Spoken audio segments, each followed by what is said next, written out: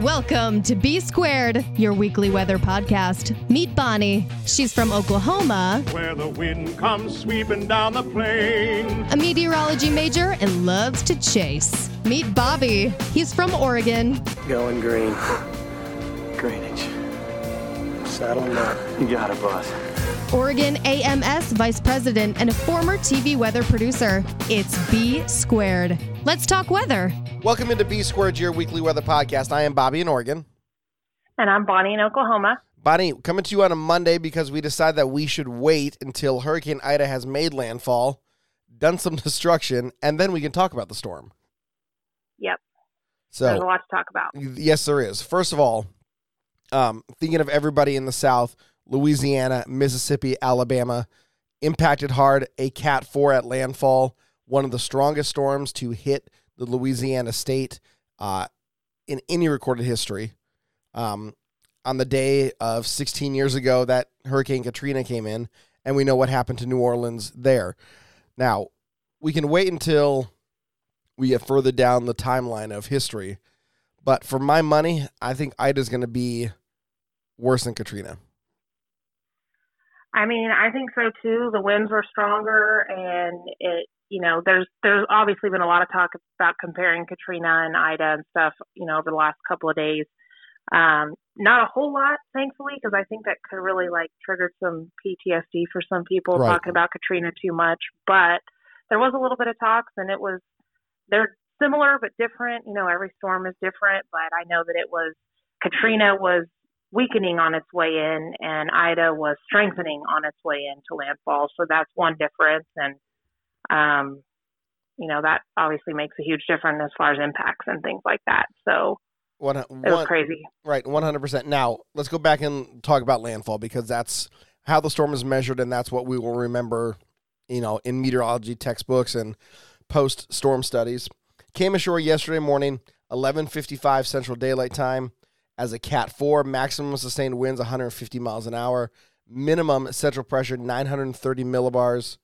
It's the second lowest recorded pressure of a hurricane to hit Louisiana in history. So she was not messing around. She packed a punch, and she kept on throwing them. Yeah, and one thing to keep in mind is that's basically a Cat 5. Yep. That was a super, super strong storm. I know there was gusts in a couple of places that were 168 or 172. So, that wasn't sustained, but still, one good gust of that, and that's some serious damage. I also saw it reverse the flow of the Mississippi River for a time. It did. It was that strong, so that's crazy. Right. The wind at the surface was pushing the water back up the river, which... That's nuts. That is nuts. And obviously, the Mississippi dumps out into a tidal basin, and so you will get some ebb and flow with the tides. But when you're pushing all that fresh water back up the river because of the wind, it's some serious issues. Super, super strong storm, and amazing on radar. Just looked incredible. The eye was a crisp and clear, sharp line around the eye, and the eye was intact for 10 plus hours after landfall. So yes. That's pretty insane too. And, we heard the term a lot if you watched storm coverage yesterday of brown water. And everyone's like, well, it's onshore. Well, yes and no. Obviously, that part of the coastline of the state of Louisiana is marshland. So, yes, there is some land, but it's also heavily watered. So, it still had plenty of fuel, and that water that was sitting in that marsh was same temperature as the Gulf. So, you're still having that available energy to feed the storm, and it was a beast. We talked about winds, and we talked about storm surge. We tweeted out yesterday on our Twitter page at Weather Podcast. There was a buoy, 42084, 15 miles west of the Southwest Pass entrance. It went from a wave height, roughly, just about, I'm trying to do the conversion in my head. But in the span of roughly 12 hours, it went from a storm surge of 4 feet up to about 19. Wow. Yeah. And that's all wind-driven. Wow. That is all wind-driven water being pushed and pushed and pushed. Well, and there was a lot of cameras and recordings from different places that would show an hour difference, and it would be no flooding, and then it would be feet of water. And that was in the span of an hour. So, it didn't take long for damage and floodwaters to rise. So I haven't seen a whole lot today. I've seen a lot of things like trees down and roofs blown off, but I haven't seen a whole lot of flooding pictures yet. So I just keep checking Twitter to see what people post, but I just feel like the pictures and video that are going to come out of this are just going to be heartbreaking for the next several days or weeks. Right. And, again, we've seen some video of structural damage. Obviously, the big story for the biggest population center of New Orleans, which, again, New Orleans going into this was, hoping that they were going to be able to, just maybe get the outskirts of it. Best case scenario. But when that storm started to wobble a little bit more east, New Orleans got into the action real quick. 1 million people at a height without power in New Orleans. I believe I saw the tweet last night. The entire city of New Orleans lost power at some point. Yeah. And that's the one big issue that they're having today, and they're still telling people to stay sheltered because there are power lines down everywhere, and you have to treat them as active. And they're like, we just cannot have people out walking around, driving around, because not only is there other debris, but there's possibly active power lines just all over the place, laying in water and all of that. So it's just there's a big mess to clean up. And one thing I did see is Oklahoma, our electric company is called OG&E, and we have already deployed, I don't know how many trucks, but they're headed down there now to start helping restore power. So I'm sure other states are doing that as well. Yep. Other areas are sending trucks. We know that FEMA was on the ground before the storm. They had their people embedded with the local emergency managers on a state and city level, which is pretty awesome and remarkable. There's an article the New York Times posted just a little bit ago on Twitter, and the gentleman writing it said, the systems that New Orleans has to battle storms held up relatively well, right? The big story with Katrina was 100% the levees failing and water rushing into the lowest parts of the city. That's what made Katrina such a bad storm.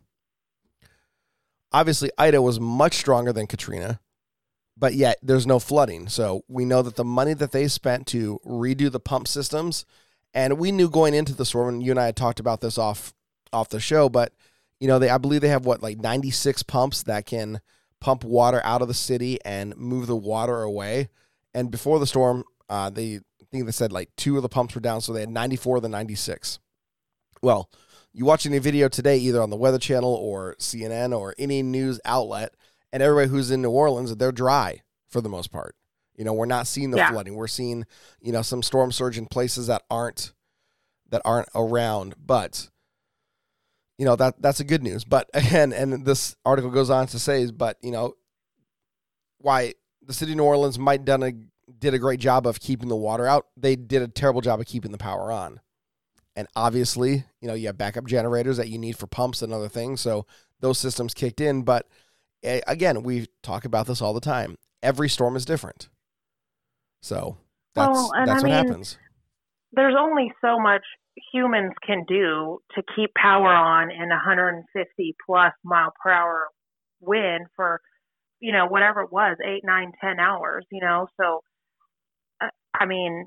I get it that they need power. We all need power. Everything's run by electricity, hospitals, all of that. There's a lot of need for that. But it's like at the same time, we're humans, and that's Mother Nature. You know what I mean? So it's like we can only do what we can do. Right. We can mitigate issues as much as we humanly possibly can. Right. But Mother Nature has a way of taking control when she wants to. And that to me is still very impressive. Again, we haven't really heard of death tolls yet. I'm sure that there will be a handful, if not more. I did see a tweet last night that one of the hospitals in New Orleans, while waiting for the generators to kick in, they were hand pumping ICU patients to make sure they were still breathing. So, that must have been scary, having to transport, patients out of the ICU and move them into, a hallway or an internal room where they're not going to have to worry about windows breaking or anything like that. So that's still pretty. I did see one hospital had its roof blown off too, and so I don't know if it was the whole building or just part of it. I don't know if there was anybody below that area that the roof was blown off of. So I worry about people in hospitals, and people weren't able to evacuate them in time, and there's not really a lot of places to go. A lot of hospitals and neighboring communities and states are full right now, so the pandemic is not making this catastrophe easy to get through because of that. Right. And so, fast forward to today. Obviously, the major wind threat's gone. I mean, it's been downgraded to a tropical storm. Most likely will be downgraded to a tropical depression here in the next few hours. Sustained winds right now, 40 miles an hour. And we now turn to the biggest thing, which is storm surge still coming into areas of the Alabama, the Florida, and the Mississippi coast. You have a lot of energy that are coming in through the outer bands. We've had several tornado warnings already today in different places in Mississippi and Alabama. See a lot of rain, and they definitely don't need it. We saw what happened to the west of Nashville last week with major amounts of flooding and cars and houses being floated away. Tupelo's in this, Lexington, Kentucky, Baltimore, Washington, D.C., and then up into New Jersey is where Ida's going to go. And it's just going to be a rain train for the duration until she moves back out over the ocean. Yeah. And I think half of Alabama, or close to half, is in a tornado watch right now. Most of Mississippi is in a tropical storm warning or advisory. So, I mean, there's still a lot more that Ida's going to do. It's just not a high-end Cat 4 anymore, but it's still got some punch to it. So we're not quite done with it, but, it's crazy. This was a really crazy storm. And I think we also have a couple more areas that we're watching. And so, this is the peak of hurricane season. So this is what we got to deal with. Yep, absolutely. We talked about wind gusts, and, we're seeing the reports come through SPC and the National Hurricane Center. The one that I saw that really kind of blew my mind, and I tweeted this out on our Twitter page, Grand Isle, Louisiana, where the center of Ida was very close to making landfall. Their police chief said they had a gust of 148 miles an hour before the anemometer broke. Yeah, I remember that tweet. I saw it yesterday too. Yeah, and that's crazy. But I think there was a verified report from there that was 172 mile per hour wind gust. So that's insane. Right, and that's pushing Cat 5. Just, again, we can't measure hurricanes on wind gusts because occasionally you get the conditions where, you get that wind mixing down to the surface and it hits the anemometer at 30 feet if that's, a proper recording location. You can get those gusts, and it does happen. So, seeing a wind gust that strong is very eye-opening, at least to me.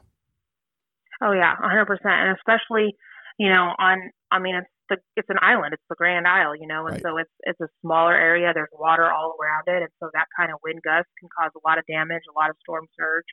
So I feel like that part of Louisiana is going to be very, very devastated, along with others. But I just feel like Grand Isle is probably just completely devastated right now. And I don't know. I kind of want to see some pictures out of there and see how it held up. Right. And that, as you said, is an island. It's one way in, one way out. And, once the road is covered in water, you're not going to be going anywhere. And I know they said that yesterday that the sheriff of that parish had sent deputies down to Grand Isle to not to harass people, but basically just get a head count of how many people are going to ride out the storm, cell phone numbers for them, and where they're going to be, where they're going to hunker down just in case something were to happen. Just makes the search and rescue effort a little bit easier and not having to search for people. So that to me is, that's pretty intense. We're seeing pictures right now, Gulfport, Mississippi. Their entire downtown waterfront area is underwater. The storm surge is up off of the ocean, and it's, coming up into the city. That's pretty insane. Yeah, and that area is pretty far east from New Orleans and Grand Isle and stuff, and from the eye of the storm. So that just shows you how far spread out and how big Ida was to cause damage that far away from the center. And so that is just crazy. And, talking about rescuing people, I saw a bunch of tweets of saying, if your house is flooding and you're going up into the attic, be sure you're taking an axe or something so that you can get out. Mm-hmm. And that is just that is so scary to me to hear. Right. I understand why. Obviously, you got to be able to get out of your roof, but that's just, that is just so scary. So I hope everybody's okay. And I did see one report that one person has been confirmed, has passed away. So, okay. Well, I don't know where. Yeah, but like we said, one. it's the first of what will probably be many. And obviously we don't want any deaths with this. And, you know, I will say this. I think they did a really good job with evacuation notices and giving enough lead time. But, you know, a radio friend of mine made a point. You know, you ask a lot of people why you didn't leave. And the first answer they're going to tell you is, well, you know, this is my house. I want to stay with it. Or I don't have money to be able. Yeah, I don't have money to be able to evacuate. It's expensive to buy gas and try and find a hotel or someplace to keep my family safe for the duration of the storm, because it's not like you can go back the next day or 48 hours after. A lot of times you're looking at a week or more. Exactly, and that's the big thing. And, you know, if you're going to go to a hotel and it's, you know, you and your wife and 2 kids and 2 dogs, you know, that's not going to be a cheap hotel stay. And then you add on the fact that it could be a week or a week and a half, 2 weeks or longer. I mean, some people might not even have a home to go back to at this point, you know. And so, I mean, it's easier said than done to just pick up and leave. And I mean, that's just the reality of the situation. Not everybody has family in other states that they can go to quickly. Not everybody has transportation. And I mean, it's sad, but I mean, that's just the truth. Oh, you're totally right. And, you know, unfortunately, when we look at the tropical season, it's, you know, coming up, we're now a month away, right, from the peak of hurricane season. And, you know, Ida was a big girl, and she is going to be, you know, so far the biggest storm to impact land. Not to get completely off Ida, but we do have Tropical Storm Kate. She is out in the Atlantic. She's not going to affect anything except shipping channels. Not forecasted to be anything stronger than just a tropical storm. So that's some good news. But Bonnie, we look at the Caribbean. It's still pretty primed. The Gulf of Mexico, definitely less primed with all the energy that Ida used, but still there are portions of the Gulf that are still extremely warm, especially along the Texas coast and then down toward the Yucatan Peninsula. So, you know, hurricane season is here. It's active, and now we just wait to see what happens. Well, and it's still summer and temperatures are still warm, so the Gulf will be able to recover a little bit and heat back up some.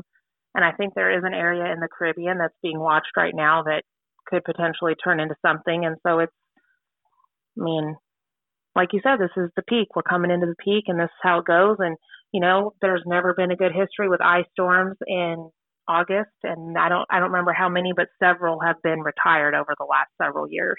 Right. I want to say you said 5 or 6, but still that's way too many. And I-named storms for some reason have a propensity to be big storms that do a lot of damage. You know, and I guess it's just so, you know, where they fall in the alphabet and the way the alphabet falls in the season, you know, and it just so happens that I kind of lines up with a peak season. I think it was supposed to be sort of funny but sort of serious, but I saw a tweet earlier that said petitioning to have August 29th retired because it's just had so many devastating storms around that time, you know, and so kind of funny. I mean, you know, it's not the best time to make a joke, but I get it. It's true. This is a rough time of year. So it looks like there have been 12 named storms with the letter I that have been retired. So let's go back to, let's just go the last 20 years, okay? We'll start with Hurricane Ivan, big deal. Hurricane Isidore, big deal. Isabel in 2003, big deal. Irma 2017, we all remember what Irma did. Extremely big deal. Okay. Iris in 2001, again, a big deal. Hurricane Irene did a lot of damage. Hurricane Iota 2020, last year, know what she did. Ingrid in 2013, and then Ike in 2008, and Igor in 2010. So that's a lot of named I storms. I'd have to go back and do the count, but I know I is up there in the most amount of. It's like D. I think it is the most. Yeah, it's like I, D, E, C are the biggest names that have been retired. So. And Ida, I'm sure, is going to be next on the list, and I'm pretty sure Ida it replaced Isaac, maybe. I want to say it did, yeah. So, I mean, so there's that. So, I mean, we're going to probably run out of I names before too long. But you said that was 12 names out of the last 20 years? So 12 total retirements, and of those, 10 in the last 20 years have been retired. Wow. And we'll so make half. So we'll make it 11 we'll make it 11 named storms in 20 years when Ida gets done here in 21. So that's nuts. That is nuts.